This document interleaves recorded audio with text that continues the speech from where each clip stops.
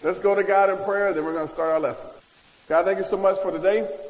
Thank you for allowing us to be here. Thank you once again for the many blessings you've already given us.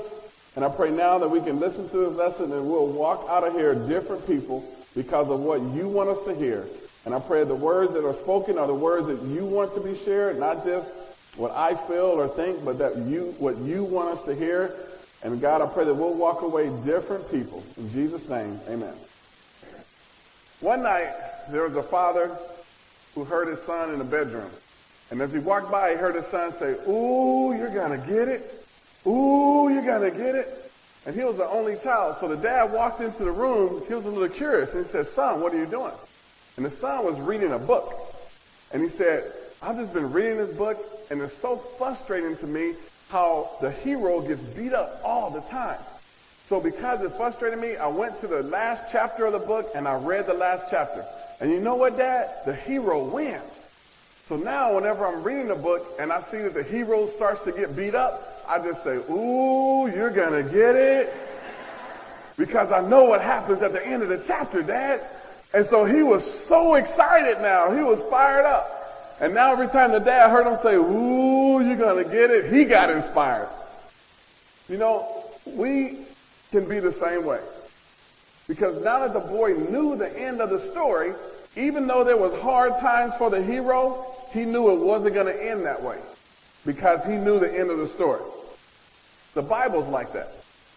You can read some of the Bible, and you think, man, if I didn't know the end of this story, I would think something is wrong here. That God's going to lose this battle.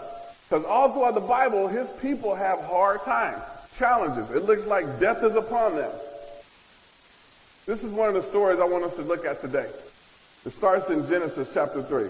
This is a story of the Bible, but specifically with Adam and Eve. Because they were in a beautiful garden. They had everything they wanted. They even got to walk and talk with God.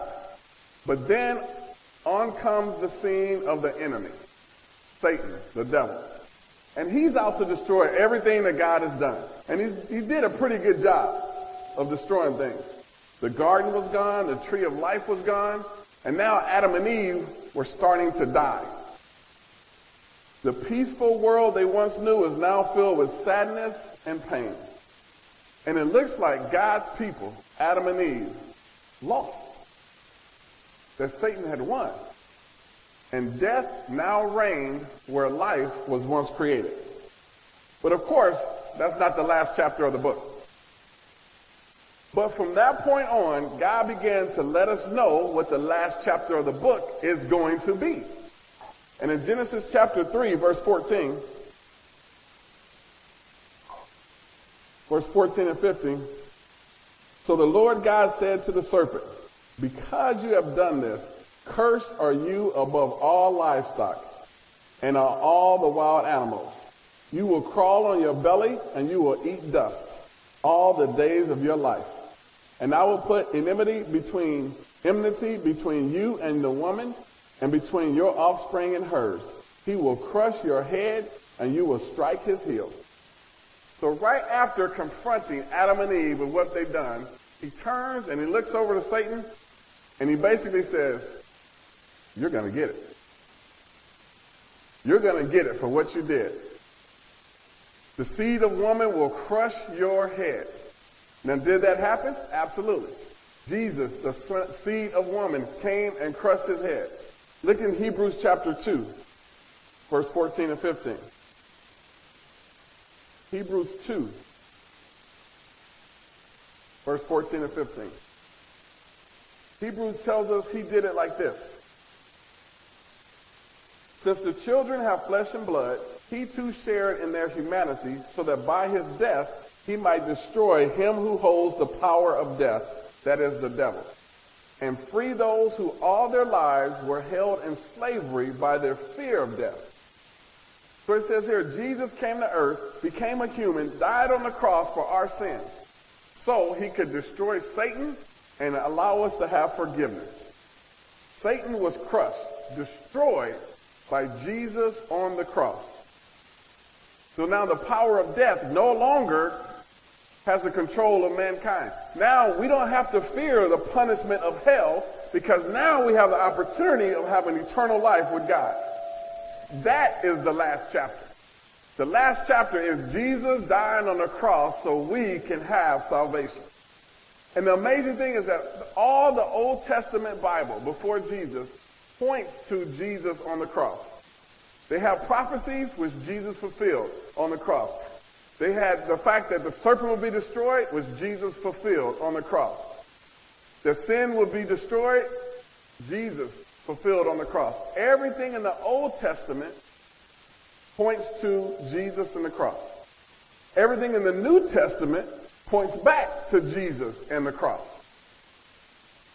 Genesis 2 verse 7, it says, "The Lord God formed the man from the dust of the ground and breathed into his nostrils the breath of life, and the man became a living being." He said, this is how I'm going to create man. Look up in chapter 1 verse 26. Chapter 1 verse 26. "Then God said, let us make man in our image, in our likeness, and let them rule over the fish of the sea and the birds of the air, over the livestock, over all the earth, over all the creatures that move along the ground." So God created man in his own image. In the image of God, he created him. Male and female, he created them.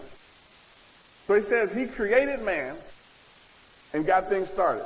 But centuries later, Paul writes this. Look in Romans chapter 5, verse 14. Romans 5, verse 14.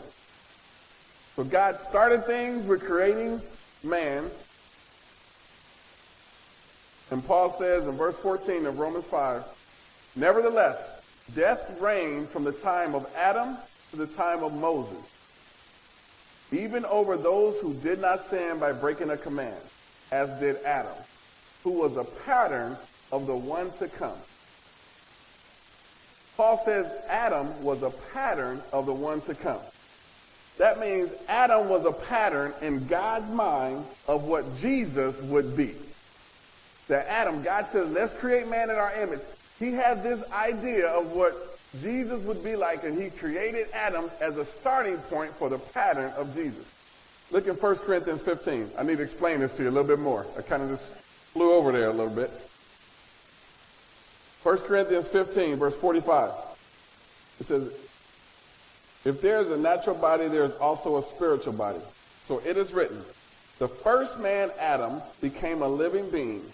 The last Adam, a life-giving spirit. The spiritual did not come first, but the natural.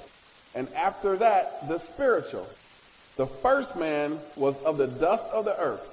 The second man from heaven. As was the earthly man, so are those who are of the earth. And as it is the man from heaven, so also are those who are from heaven." He makes it clear that Adam was the first man in God's story, man from earth. But Jesus was the last man, the man that came from heaven.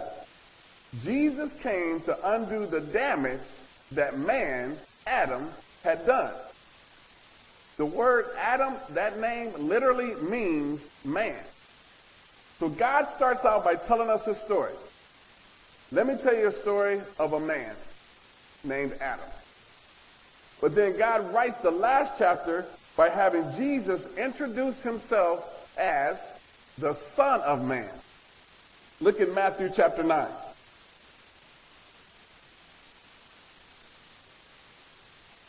Matthew chapter 9, verse 4. Verse 4 through 7. Jesus is here, there's a bunch of people crowding around him, and he says, knowing their thoughts, Jesus said, "Why do you entertain evil thoughts in your hearts? Which is easier to say, your sins are forgiven, or to say, get up and walk? But so that you may know that the Son of Man has authority on earth to forgive sins." Then he said to the paralytic, "Get up, take your mat, and go home." The man got up and went home. When the crowd saw this, they were filled with awe, and they praised God, who had given such authority to men.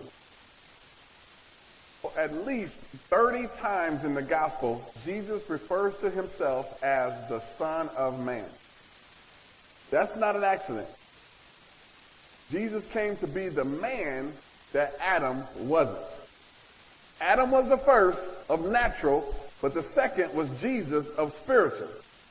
Jesus came as the Son of Man to undo the damage Adam, the man, had done. One commentator, Terry Fulham, said it like this: the Son of God became the Son of Man so that the sons of men might become sons of God. Jesus came to undo Adam's sin. And he became like Adam so that we might become like God. And that's what happened. Look in John chapter 1, verse 12. John chapter 1, verse 12.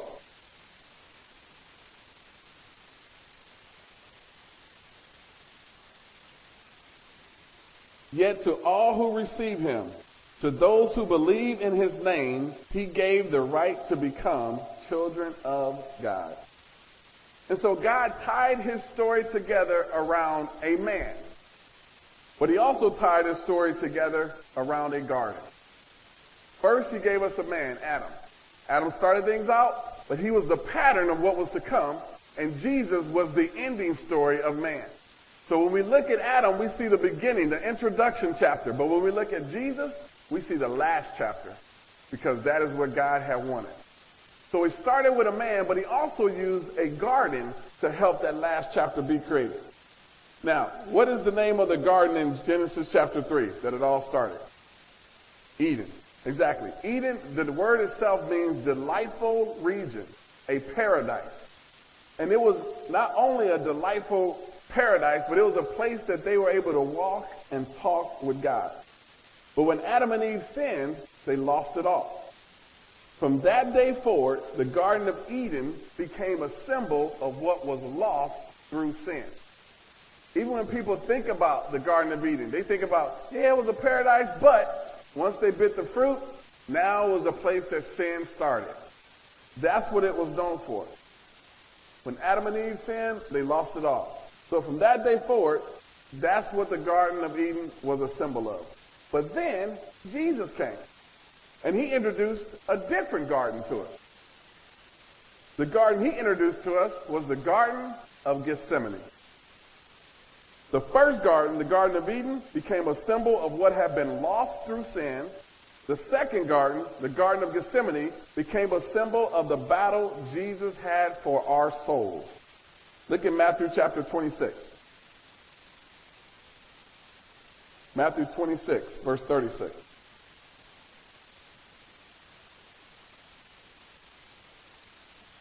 Now, Jesus spent the majority of his time ministering around the Sea of Galilee, but at least once a year, he would make his way up to Jerusalem for the Passover. And whenever he came to Jerusalem, he spent time in the Garden of Gethsemane. Now, we don't really get to read much about the Garden of Gethsemane until Jesus is betrayed.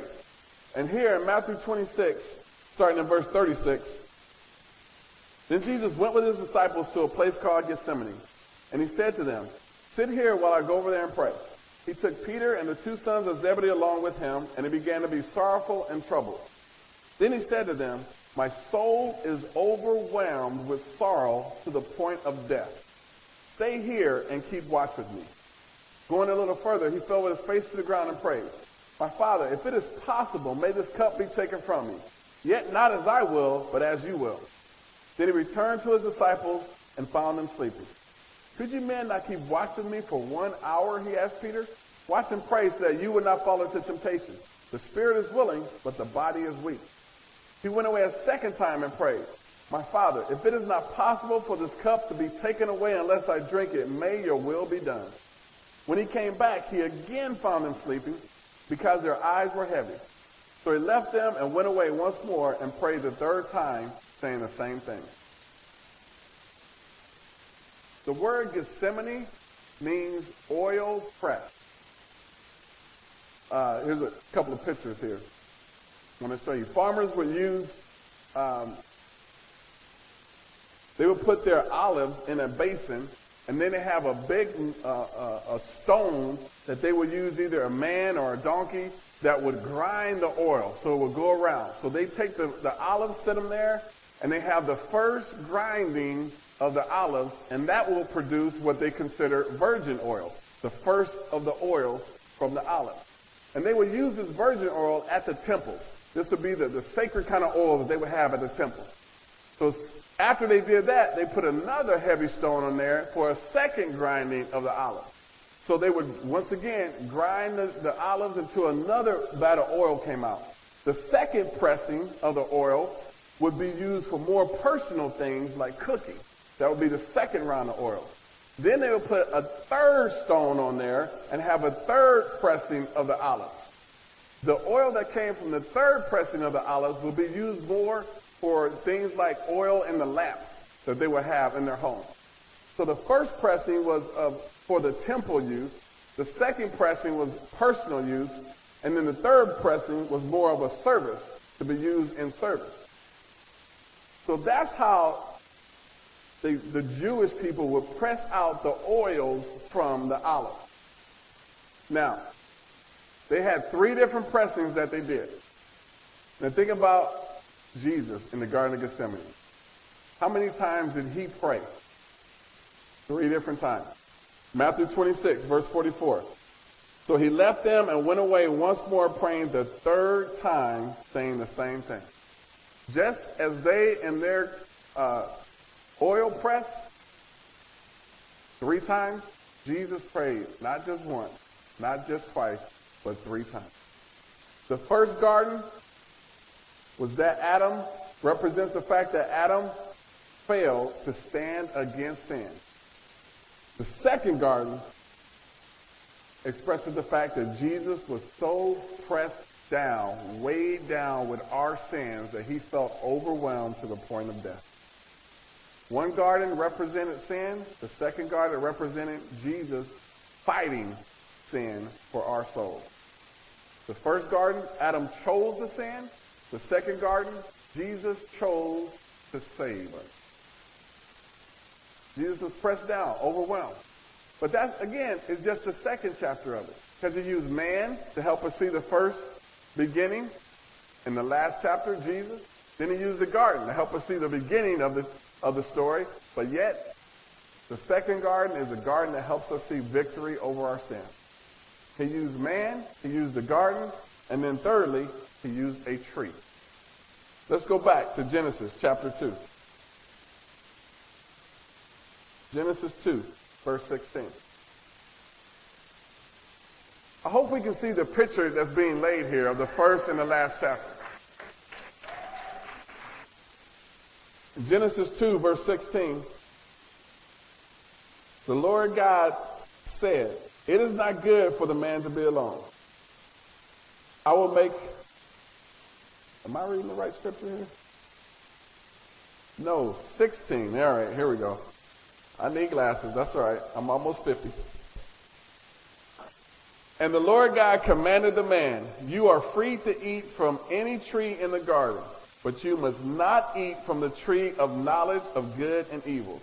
For when you eat of it, you will surely die." It was their sin at the tree in the garden that brought sin into the world. It was their sin that robbed Adam and Eve of their life. But it was another tree, the tree that Jesus was on, in which he died for our sin. One tree started sin, the next tree ended sin, punishment. Look in Isaiah chapter 53. Isaiah 53, verse 4. Now think about it. Is all this a coincidence? No way. God had a plan for all this. So what about Jesus dying on the tree, on the cross? It's not a coincidence that Jesus was condemned in a society that uses a cross as execution. Even that was a part of God's plan in that final chapter, for us to see a tree that he would be nailed to. In verse 4, Isaiah 53, verse 4. "Surely he took up our infirmities and carried our sorrows. Yet we considered him stricken by God, smitten by him, and afflicted. But he was pierced for our transgressions. He was crushed for our iniquities. The punishment that brought us peace was upon him, and by his wounds we were healed." Was there anything that Jesus did that made him deserve this kind of punishment? No, not at all. But he chose to go through this for you and for me. Now, to drive this point home, look at Deuteronomy chapter 1. As I'm about to close out here. Deuteronomy chapter 1. I'm sorry, 21. Deuteronomy 21.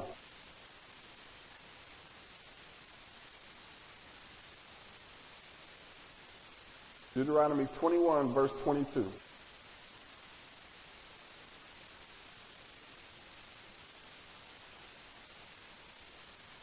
If a man guilty of a capital offense is put to death and his body is hung on a tree, you must not leave his body on the tree overnight.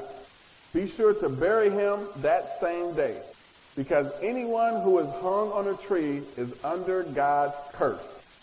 You must not desecrate the land the Lord your God is giving you as an inheritance. Jesus never sinned. There was no reason he should have been cursed. But because Jesus needed to be cursed, so we wouldn't be, God had him hung on a tree. Another commentator wrote this. He said, the first tree was planted by God, but the second tree was planted by man. God warned man not to eat of the first tree, but God freely invites us to draw near and eat of the fruit of the second tree. The eating of the first tree brought sin and death, but the eating of the second tree comes life and salvation. Hopefully you can see how God tied these things all together.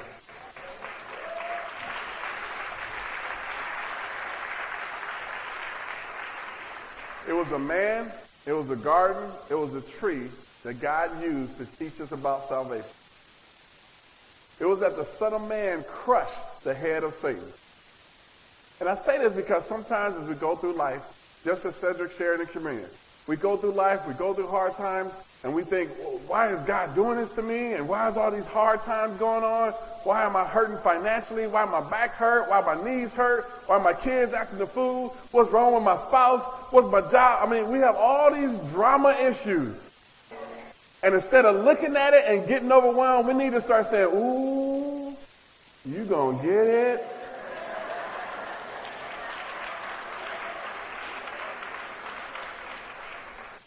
Now, here's something that really caught my attention even more. Adam and Eve had sinned. They disobeyed God, and they did what they should not have done by eating the fruit from that tree. So they went into hiding. This really blew me away, though.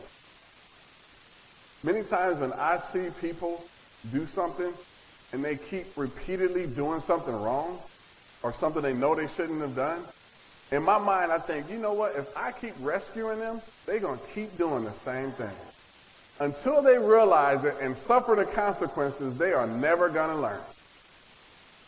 Now, then that's my mindset. I'm not saying I'm right. I'm just saying that's how I think about it sometimes.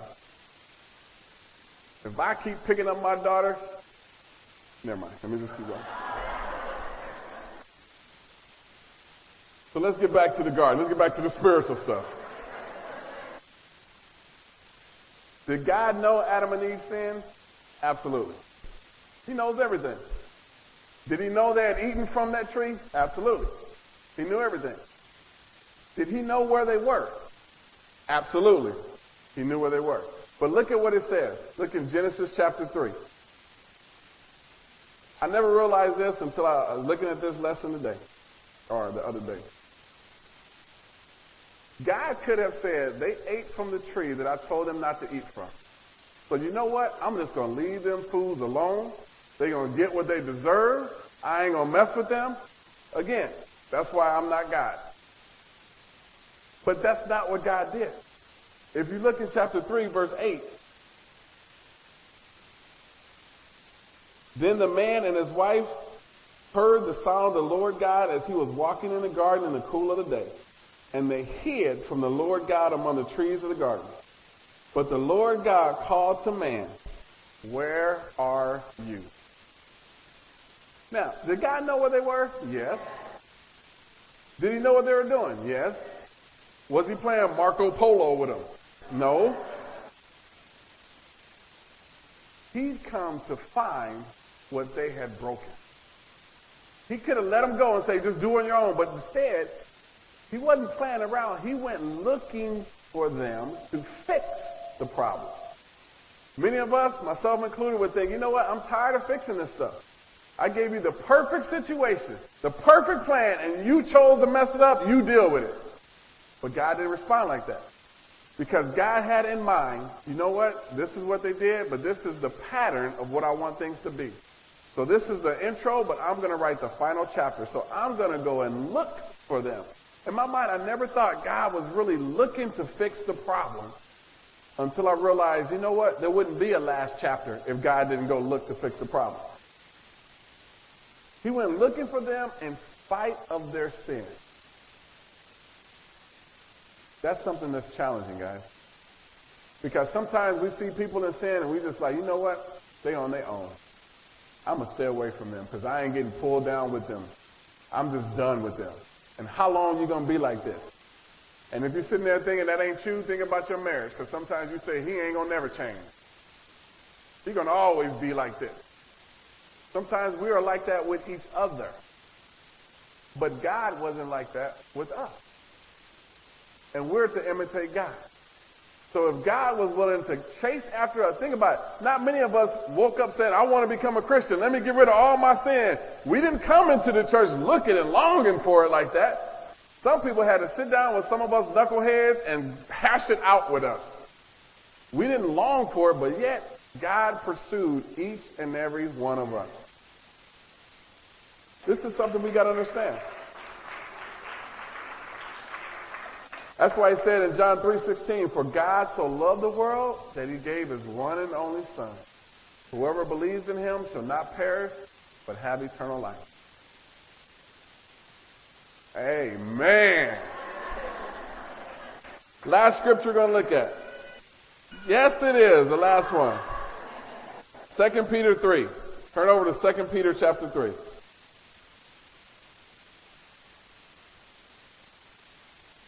Future preacher right there. 2 Peter 3, verse 8 and 9.